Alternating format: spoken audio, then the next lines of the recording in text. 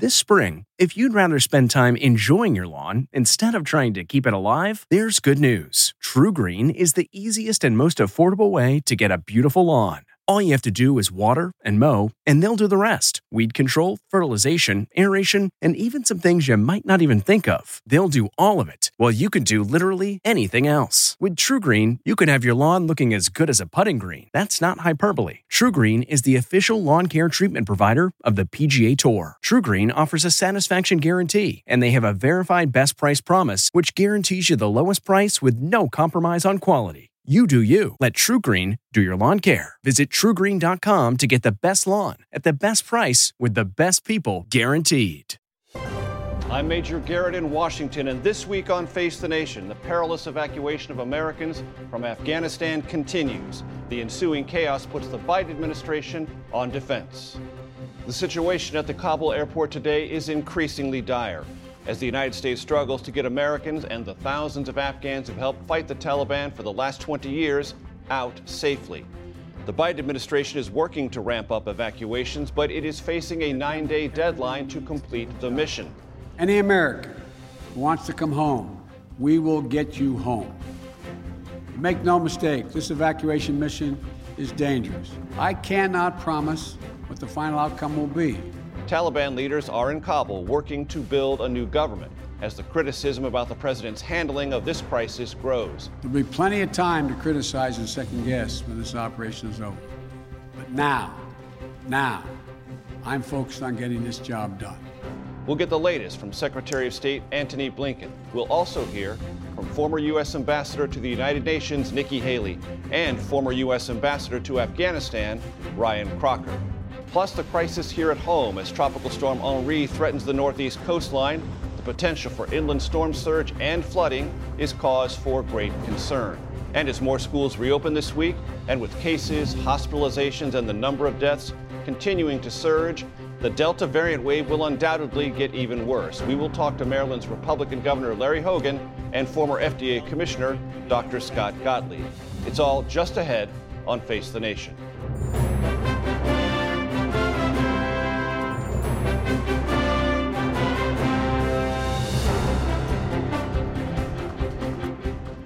Good morning and welcome to Face the Nation.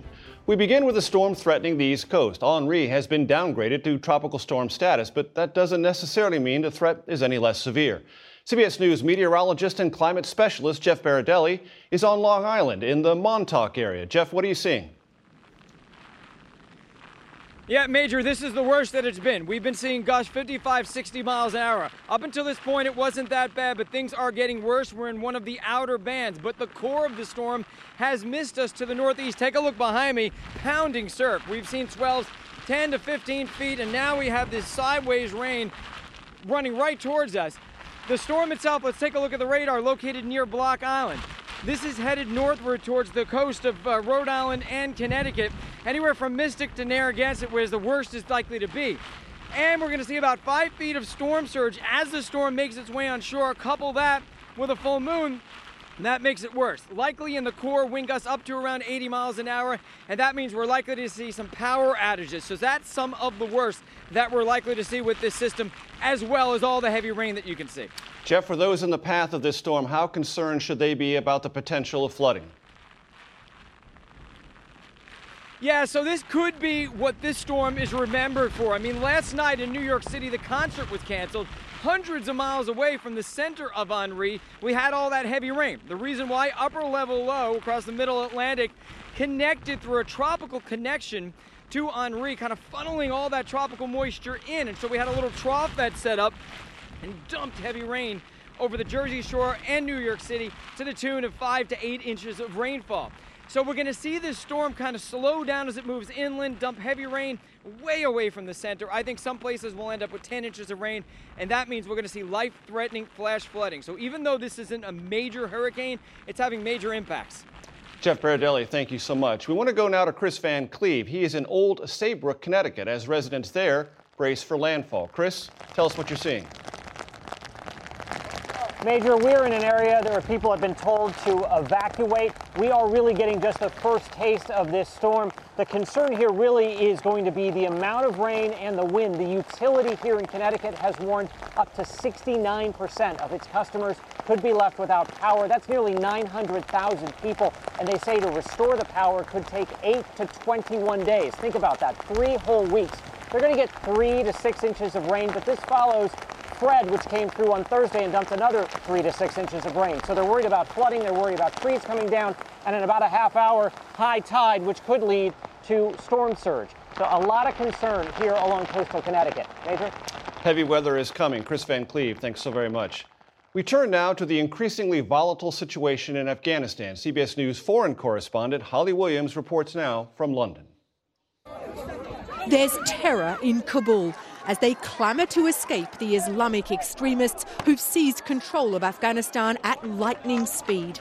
This man says he was a translator for the British military and is seeking refuge with his wife and 2-week-old baby, who he's worried may not survive. Maybe I lose my kid. And just imagine the despair that drives a mother or father to do this, passing their baby over razor wire to American soldiers. US troops and their allies appear on edge, trying to calm a situation that's lurched out of control. Some Afghans have been crushed to death, and some have been killed trying to cling to planes. For 2 decades, American troops have fought the Taliban. Nearly 2,500 laid down their lives. Now, as the US beats a hasty retreat, they're separated from the militants by simple barricades. And there are other enemies lurking in Afghanistan. A US official told CBS News there are fears that ISIS could use the chaos to carry out an attack.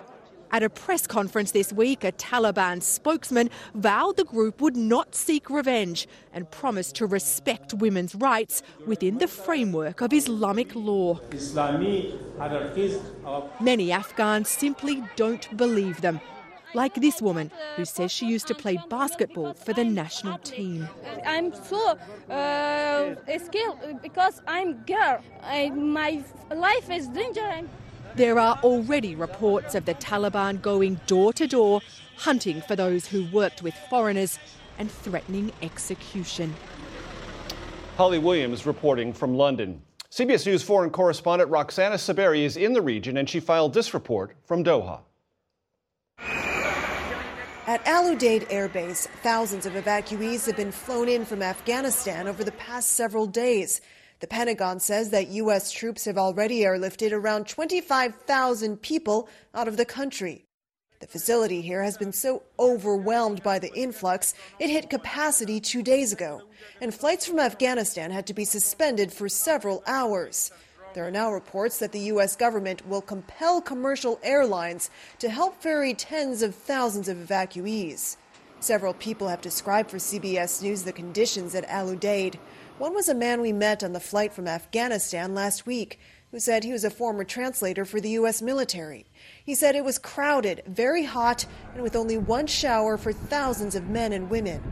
Now CBS News has learned the U.S. and Qatar are building extra space and installing more showers and toilets to accommodate the evacuees.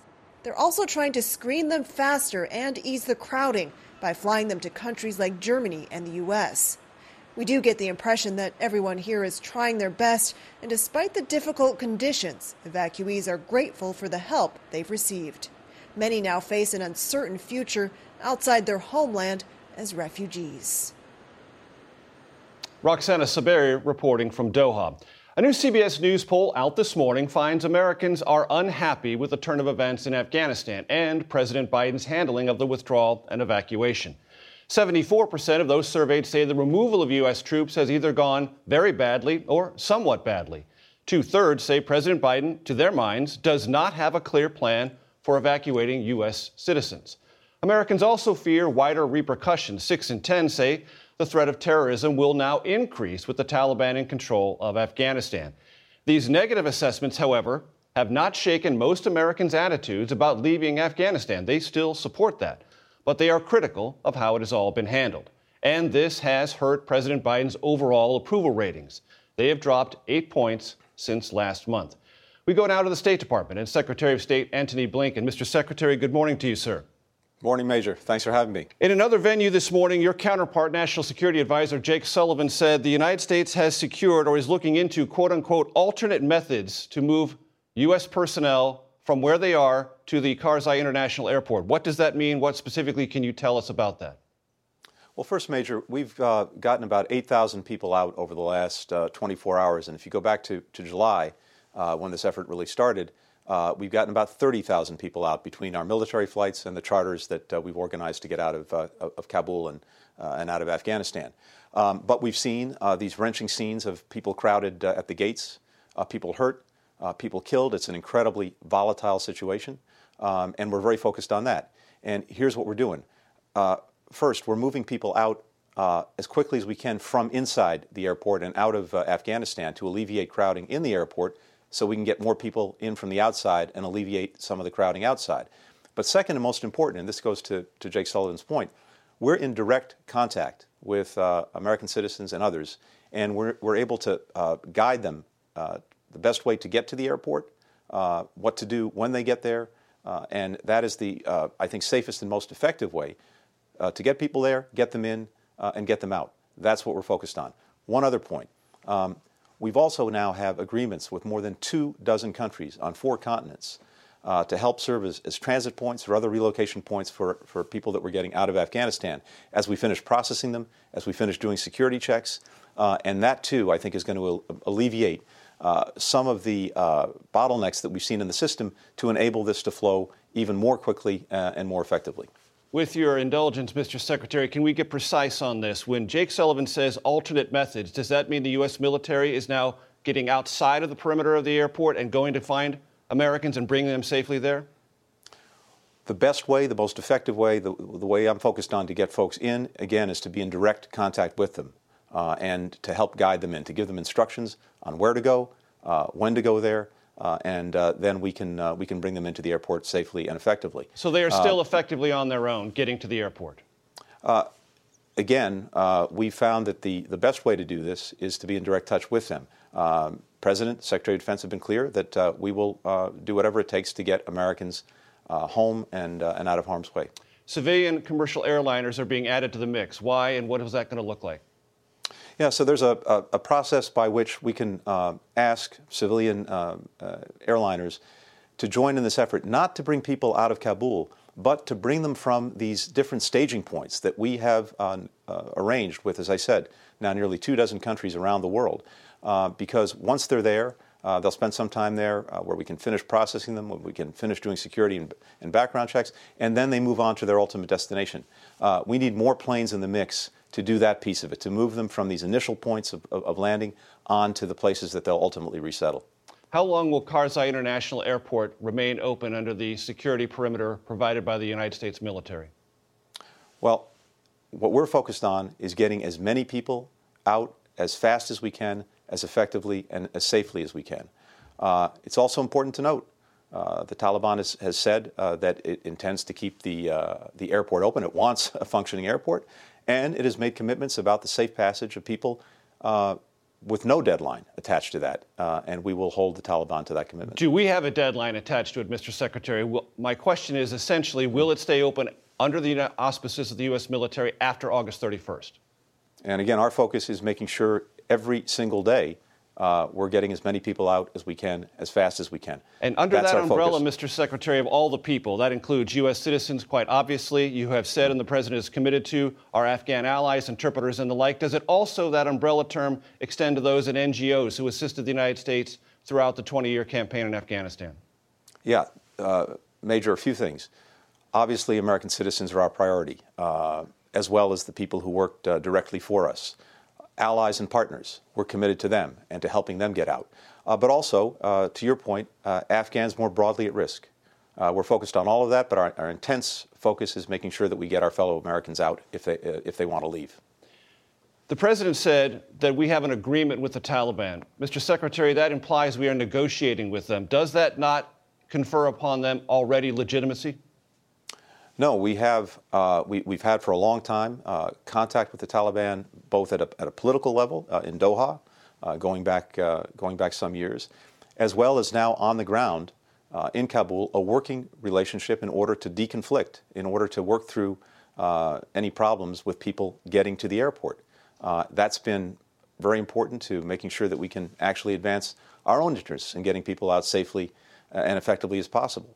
So that's the nature of the relationship. And someone in our audience might listen to you, Mr. Secretary, and say, oh, so we have to ask the Taliban for permission for American citizens to leave. True or not true? They are in control of Kabul. That is the reality. That's the reality that we have to deal with. How comfortable are you with that, Mr. Secretary? What I'm focused on, what we're all focused on, is getting people out and making sure that we're doing everything possible to do that. And in this case, it is, I think, a requirement of the job to be in contact with the Taliban, which controls Kabul. And look, what we've seen, Major, is also pretty remarkable. Go back a week. The government fell. And by the way, I was on the phone with President Karzai the day before when he was telling me his intent, as he put it, to fight to the death. Well, the next day he was gone. The military collapsed. And in the space of that week, our military went in, secured the airport, got our embassy to safety at the airport from the embassy compound, began this remarkable evacuation effort. And as I said, we had about 8,000 people out just in the last 24 hours since going back to the end of July. It's 30,000 people. And that's quite extraordinary. It doesn't just happen. A tremendous amount of planning and effort went into that, including a lot of pre-planning. And that's what we're focused on now, getting that mission done. Mr. Secretary, you may have heard in our poll that 60% of those we talked to now fear there is more threat of terrorism in the United States because the Taliban is in control of Afghanistan. Are they wrong? Remember, Major, we went to Afghanistan indeed for one reason, one major purpose. Right, but right now they're fearful. Are they wrong? The threat of terrorism metastasized out of Afghanistan a long time ago. It is more acute in many other places around the world. And in Afghanistan itself, we were able to vastly diminish al-Qaeda and any threat that it poses. If it reconstitutes, we're putting in place measures over the horizon, as we say, to make sure we can see it and act on it. And, you know, we have terrorist threats, again, that are more acute in other places in the world. We don't have military forces on the ground. Since 9/11, our capacity to deal with terrorism effectively in places where we don't have boots on the ground has grown immensely. And we now are able to do things that we couldn't do 20 years ago. If this threat reemerges in Afghanistan, we'll deal with it. Secretary of State Antony Blinken, we thank you for your time. Thanks for having me. Face the Nation will be back in just one moment. Please stay with us. This episode is brought in part to you by Audible, your go-to destination for thrilling audio entertainment. Whether you're looking for a hair-raising experience to enjoy while you're on the move or eager to dive into sinister and shocking tales, Audible has an exclusive collection of thrillers from best-selling authors that will keep you on the edge of your seat. Like James Patterson's first audio-only thriller, The Coldest Case. Experience stories like never before, where every chilling detail is brought to life by captivating sound design. Plus, as an Audible member, choose one title a month to make yours forever. And now, new members can try Audible free for 30 days. Just visit audible.com/WonderyPod or text WonderyPod to 500-500. That's audible.com/WonderyPod or text WonderyPod to 500-500. We are back with the first ambassador to the United Nations under President Trump, Nikki Haley. She is in Charleston, South Carolina. Madam Ambassador, good morning. I want to read to you something that you put on Twitter this week. To have our generals say that they are depending on diplomacy with the Taliban is an unbelievable scenario. Negotiating with the Taliban is like dealing with the devil. Madam Ambassador, the Biden administration says it's not negotiating with the Taliban. Do you not believe that? I agree with you. They're not negotiating with the Taliban. They've completely surrendered to the Taliban. They surrendered Bagram Air Force Base, which was a major NATO hub. They surrendered $85 billion worth of equipment and weapons that we should have gotten out of there. They have surrendered the American people and actually withdrew our troops before they withdrew the American people. And they've abandoned our Afghan allies who kept people like my husband safe while they were overseas deploying. So, no, there was no negotiating. This was a complete and total surrender and an embarrassing failure. Do you believe, Madam Ambassador, that the Biden White House has to talk and negotiate essentially with the Taliban now just to ensure American safety as this evacuation continues? I mean, our American people there are a number one priority. Now they have to do whatever it takes to get our Americans out. There is, people like my husband, you ask any of our soldiers, any of our men and women, they would go in there in a second to get our Americans out. Now it's a matter of doing whatever it takes to make sure that we have them taken care of. I mean, this is an unbelievable scenario where literally the Taliban has our Americans held hostage. It's a scary time, and we have to make sure that we are working with our allies who literally won't trust us at this point and think we've lost our minds. We have to figure out a way to get our Americans out and to get our allies out. Someone you know well, the former Secretary of State in the Trump administration, Mike Pompeo, stood alongside one of the Taliban founders and helped negotiate this deal in which President Trump signed an agreement to have United States forces out earlier this year. Did that set in motion what we're seeing now? I think everybody's wanting to go back and talk about Trump. The truth is, under 4 years of Trump, Afghanistan was safe. We made sure that we kept terrorism at bay and that we came from a strength of position. What's happened in 7 months of Biden is we've completely surrendered and we've humiliated ourselves in the eyes of the world. The thing is, there are times where you have to negotiate with the devil, but you negotiate with the devil from a point of strength. You don't do it from a point of weakness. We literally have no leverage right now with the Taliban. All we're going to see them do is they're going to buy time and act like they're going to be nice until August 31st. And then all of those women, all of those girls, everything is going to go back to the way it was. You're going to have sex slaves. You're going to have child marriages. You're going to have girls that are no longer allowed in school. You're going to have our Americans, any that are there will be in danger, and all of our Afghan allies will be killed if we don't do something. This is serious. The Biden administration needs to go back and extend that August 31st deadline and make sure that the Taliban knows they've got to let people into the airport. We've got to get our Americans out. We've got to stay true to those Afghan allies that we made promises to, and we've got to make sure we do this in a very strong way going forward. Yes or no question. Should the United States government expand the perimeter around the airport? I think right now we have to do whatever it takes to get to our Americans. What a lot of people don't realize is the Americans we need to get out are not near Kabul. They're actually on the outskirts out of there. The Afghan allies are out of there. They can't even get through the checkpoints to get to the airport. So this is a time where we need to have a list of our Americans. We need to make contact with where they are, and we've got to go get them if they can't get to the airport. I can't believe that Biden got it so wrong that he said that no Americans were having a hard time coming to the airport. He said al-Qaeda was no longer in Afghanistan. He said our allies were fine with what he did. Either the people around Biden aren't telling him the truth, or he is not thinking in a normal way. I mean, something is very wrong here. This is not about partisanship, Major. This is really about America and strength and making sure we get Americans out of there alive. I'm extremely concerned about the safety of our men and women in military. I'm concerned about the safety of our Americans that are still there. I'm concerned about the safety of our Afghan allies. You cannot trust the Taliban, and you have to really deal with them in a way that they know that we're going to hold them accountable and that we are coming at this from a moment of strength. Before we let you go, Madam Ambassador, do you understand it to be true that if President Trump had been reelected, that he had an evacuation and withdrawal plan on paper that would look fundamentally different than the Biden administration?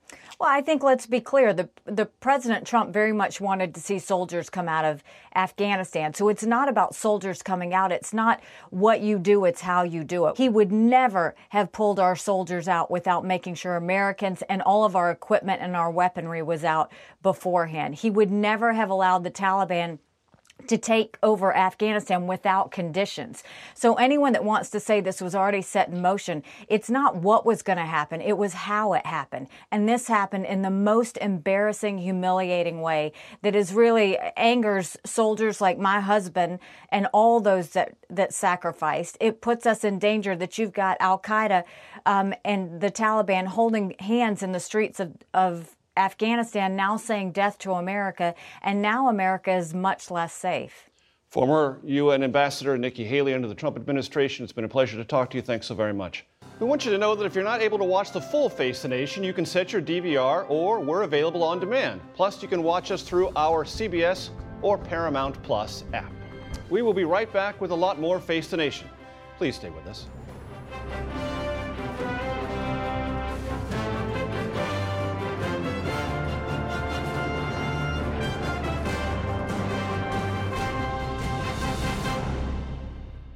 Sound the gifting panic alarm. We've all been there. You need to find the perfect gift. You have absolutely zero ideas and you don't know where to start. Relax. Now you can use gift mode on Etsy. Gift mode takes the stress out of gifting so you can find the perfect item for anyone and any occasion. Just answer a few short questions about who you're shopping for and what they like, and gift mode gives you curated gift ideas based on hundreds of personas.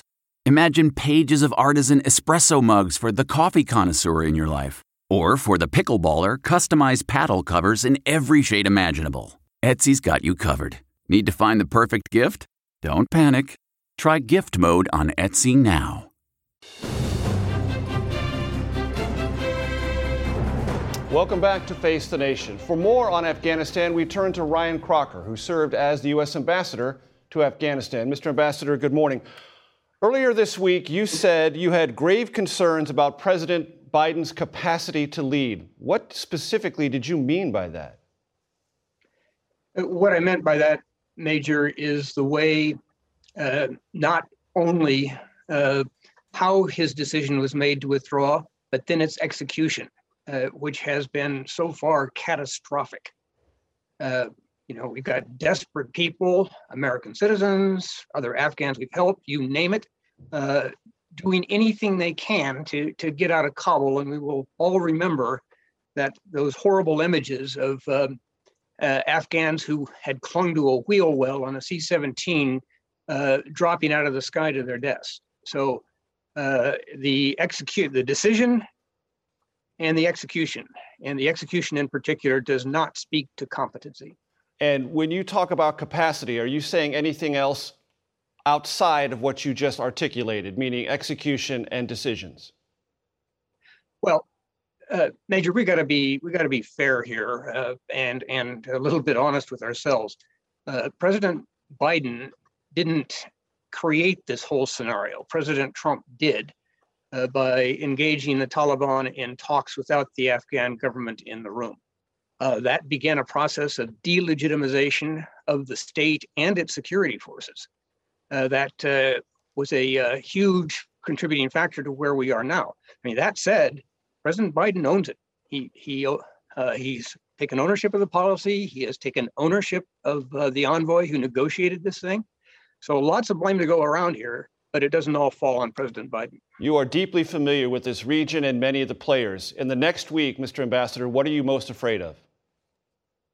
I am afraid that as the Taliban gains more control, as they settle in a bit more, they are going to go after all of those in Afghanistan who have spoken the truth, who have been in the media, who have represented the institutions of this young democracy, and certainly those who have helped us directly, like the interpreters. I'm very much afraid that this is going to get worse. The chaos may subside, but as it does, I am terribly worried you're going to see the Taliban start to methodically take care of those they consider their enemies. We will be in no position to help them. Mr. Ambassador, as you're probably well aware, many members of Congress, senators and House office members are creating, if you will, satellite State Departments, trying to use whatever means they have, email, cell phone calls, to try to work on behalf of either constituents or those that they have come to know in Afghanistan to get them out. What does that say about the functionality of the current State Department? Well, with respect to State Department personnel, I mean, among my heroes are those state people out at the airport right now, doing everything they can to make this process work faster and to work better. That said, there are capacity problems. Those on the front lines did not create those problems and are not in a position to fix them. But it's just incredibly important that we concentrate now on getting those folks out. Look, right as we speak, I am involved in an effort to get a particularly prominent person out of that country before it's too late. It's kind of like the Dunkirk evacuation. It's a really rough time. It didn't need to be this way. Look, Mike McCall, ranking member of the House Foreign Affairs Committee, and I did a joint op-ed at the beginning of May of when we said, here's what the administration needs to do if they're going all the way out, which we opposed. They've got to have a way to get intelligence capabilities offshore that are going to work and keep our nation safe. They've got to take care, obviously, of American citizens. They've got to take care of the interpreters. They have to take care of those women and girls who are particularly vulnerable. We put all that out there. Again, 3.5 months ago, none of it was acted on. I'm going to give you 3 countries, China, Pakistan, Russia. Have the events of the last 2 weeks made America weaker vis-a-vis those 3 countries? It has created a global crisis, quite frankly. It has emboldened violent Islamic radicals. And I think we're all going to see the fallout of that. Certainly in Pakistan. They championed the Taliban because they felt they had no choice. Well, the Taliban victory, the narrative of defeating the great infidel, empowers radicals in Pakistan that they're going to have to deal with if they can. And that's a country of 220 million people with nuclear weapons. China has its Uyghur Muslim population in its west. They're tuned in. They're definitely looking at what happened in Afghanistan. And of course, the Russians have their own Muslim populations in very violent places in the past, like Chechnya.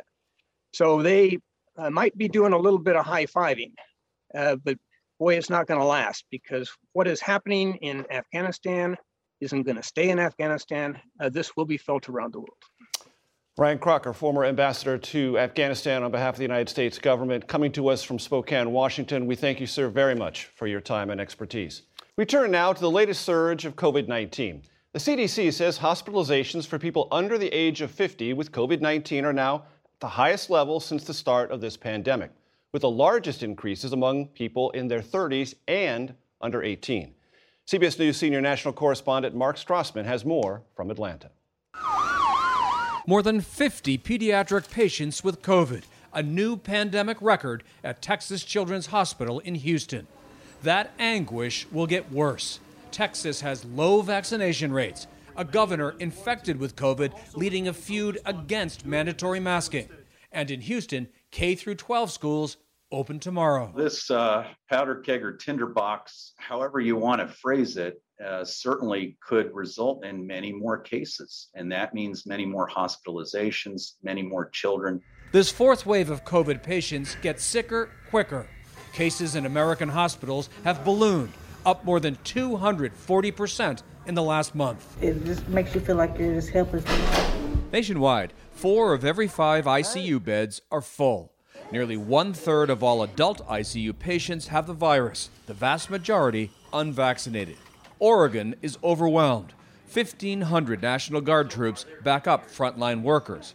And COVID deaths are now up in 42 states. When they pass, it's hard. I mean, all of this is hard. More than 1,000 COVID patients died on Friday alone. Sorrow that nearly doubled in 2 weeks. You are good.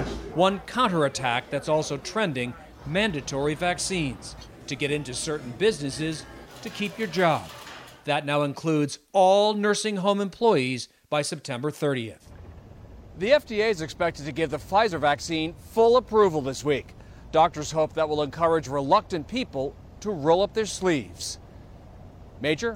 Mark Strassman, thank you. We're joined now by Maryland Republican Governor Larry Hogan. Governor Hogan, it's great to have you in studio. Good morning. I have a lot of COVID questions for you, but I want to get to Afghanistan real quick. 3 questions there. What's your appraisal of the Biden administration handling of the situation? How open is Maryland going to be to Afghan refugees? And what are you hearing, if anything, from State Department about how to do that?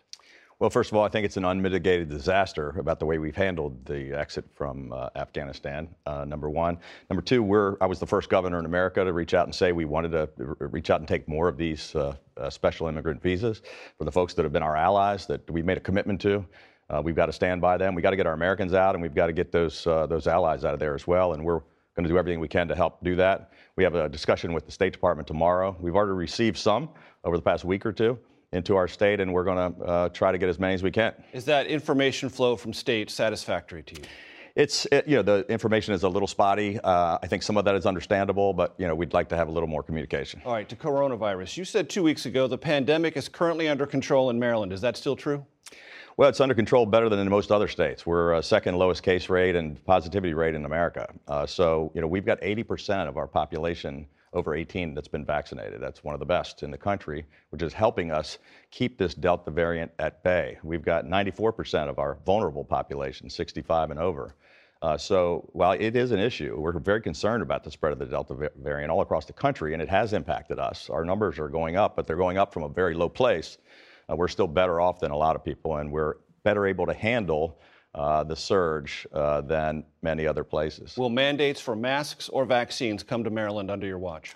Well, we've already taken some steps on mandating vaccines for particular groups of people. First of all, we started with state employees who are dealing in congregate settings, dealing with our nursing home retirement settings for veterans and in places like our corrections facilities. And then just last week, in conjunction with the hospital Association and the Nursing Home Association, we've mandated vaccines for workers in those two facilities that are dealing with the most vulnerable people. We had a mask mandate for quite some time, which was lifted back on July 1st, but we're still strongly recommending masks for anybody who's unvaccinated. Right now, 100% of our hospitalizations and deaths are unvaccinated people. But you will not reimpose that mask mandate? Look, we make our decisions every day based on the best advice we can get from smart people, like Dr. Scott Gottlieb is one of our advisors who's on next. But right now, all of our advice is that we ought to just hold the course because we're doing better than just about any other state. Some in our audience might know that you're a cancer survivor. As such, have you had the booster shot? Matter of fact, I did just this week.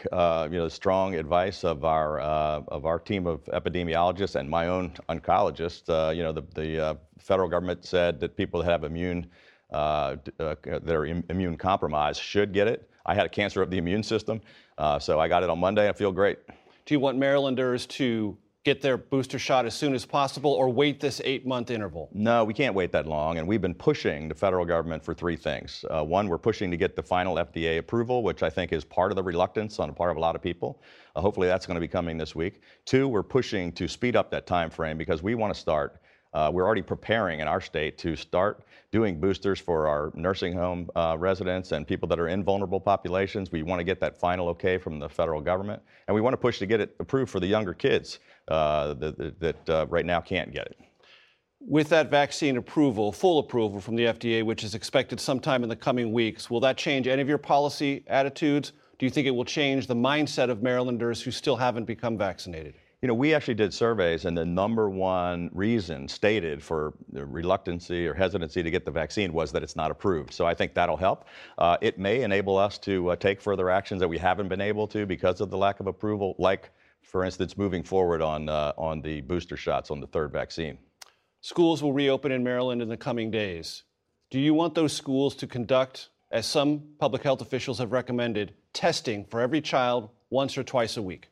Look, we have provided $1.2 billion to our local schools just for that reason. The state has provided the resources to do testing of all of our kids. We also put money in. Part of that money goes to filtration systems, HVAC systems to taking care of the air, stop the spread, slow the spread of the virus.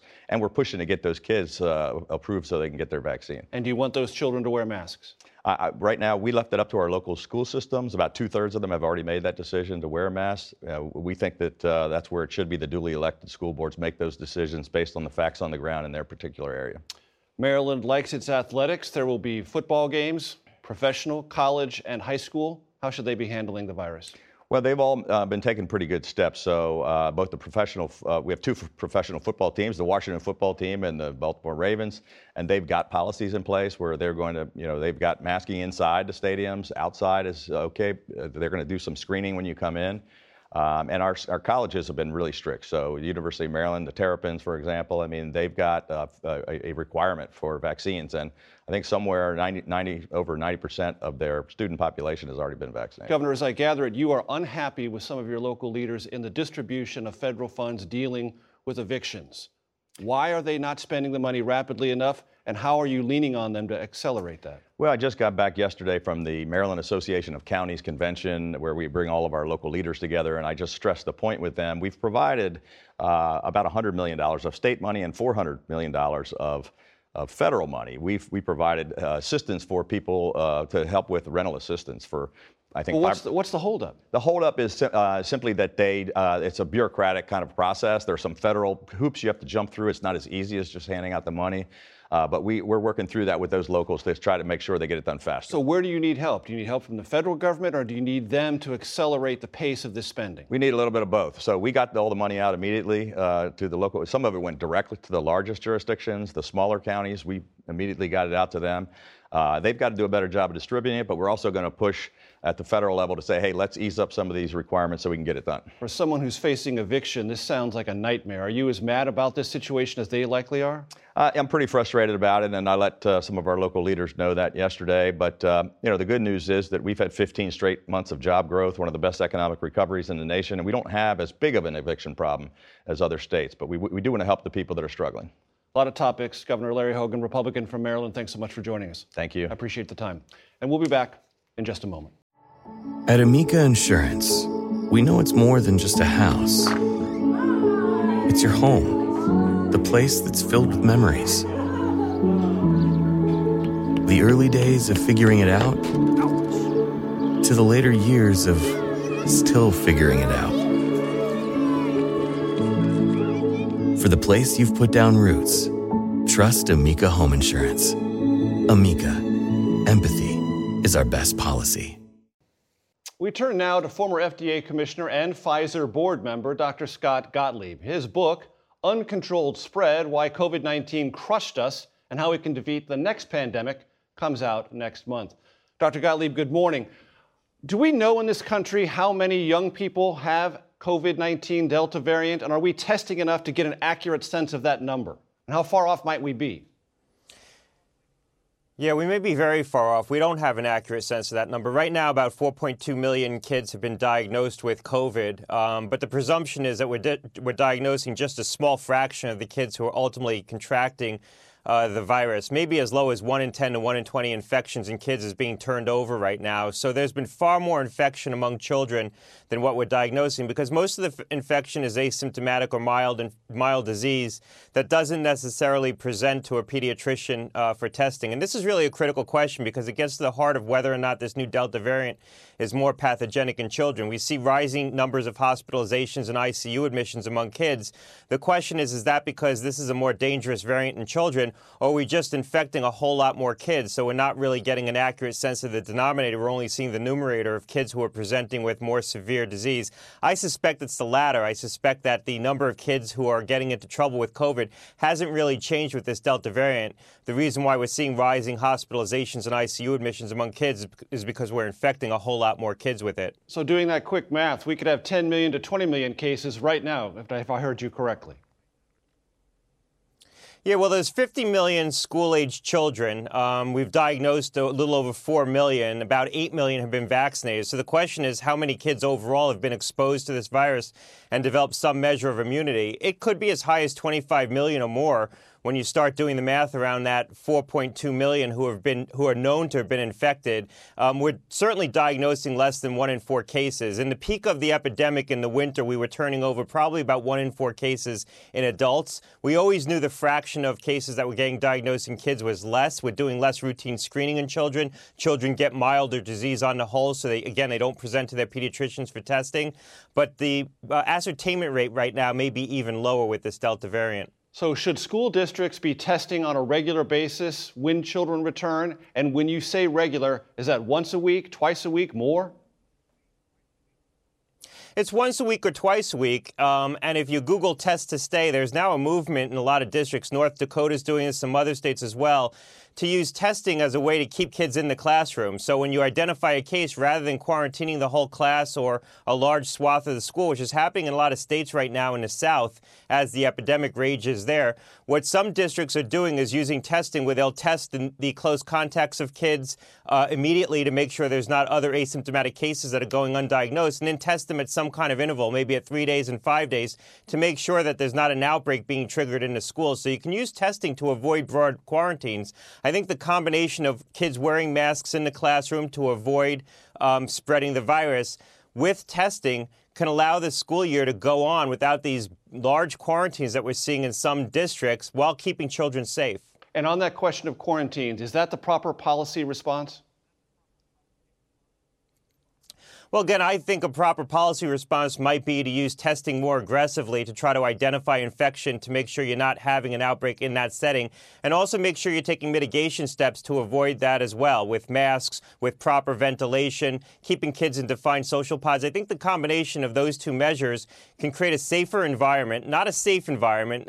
Schools aren't inherently safe, but they can be made more safe without putting large groups of students in quarantine. In one district in Hillsborough, Florida right now, around Tampa, there's been 2,700 kids have been diagnosed with COVID. About 6% of the kids in that district are in quarantine. You're seeing that all across the South right now. It's going to be very disruptive to the school year. And then once these districts either do go to a hybrid model or shut down or put a lot of kids into quarantine, it becomes very hard to restart a normal school year. So you want to prevent that from happening while keeping kids safe. I think testing could be used as a very effective tool to do that. And some states are leaning hard into that. Are case rates beginning to peak in the South where the Delta variant has hit the hardest?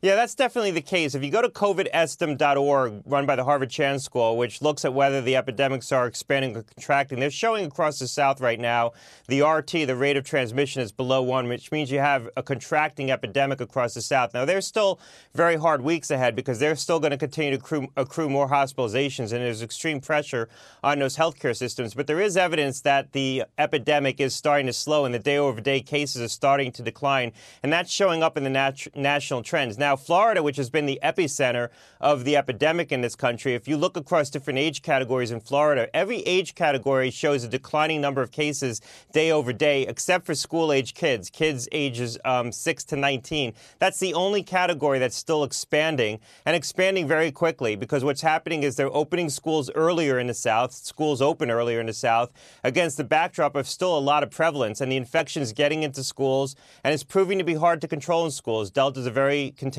variant. And so I think that this is a harbinger of the challenges that we're going to face nationally as schools reopen. The schools could become focal points of community transmission and could become environments that aren't safe for children if we can't control very large outbreaks from happening in those settings. Doctor, do you expect the Pfizer vaccine to be approved fully this week? And if so, what difference will that make? Yeah, as you know, I'm on the board of Pfizer. There were reports that it's going to be approved as early as tomorrow. I have no reason to believe that those reports aren't accurate. I do believe that once the vaccine's fully approved, that's going to give more impetus to some businesses, schools, to mandate vaccination. They've been waiting for a full approval. They feel they'll be on stronger legal ground to mandate vaccination in that setting. I also think that there's certain consumers that have been waiting for this milestone, waiting for the full approval and an indication that the FDA is done evaluating the data set to give them more confidence about using the vaccine. So I would expect to see some uptick in vaccine utilization, either from voluntary vaccination by consumers who've been waiting for a full approval, or from some businesses that now are going to move forward with vaccine mandates, although you've been seeing businesses doing that even in the absence of the full approval while the vaccine's been under an emergency use authorization.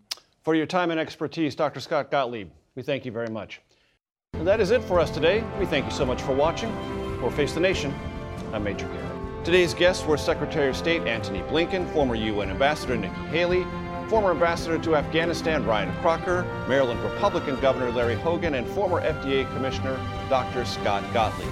The executive producer of Face the Nation is Mary Hager. This broadcast was directed by Shelley Swartz. Face the Nation originates from CBS News in Washington. For more Face the Nation, we are online at facethenation.com. And you can follow Face the Nation and CBS News Radio on Twitter, Instagram, and Facebook. Face the Nation is also rebroadcast on our digital network, CBSN, 10:30 a.m., 1 p.m., and 4 p.m. Eastern every Sunday.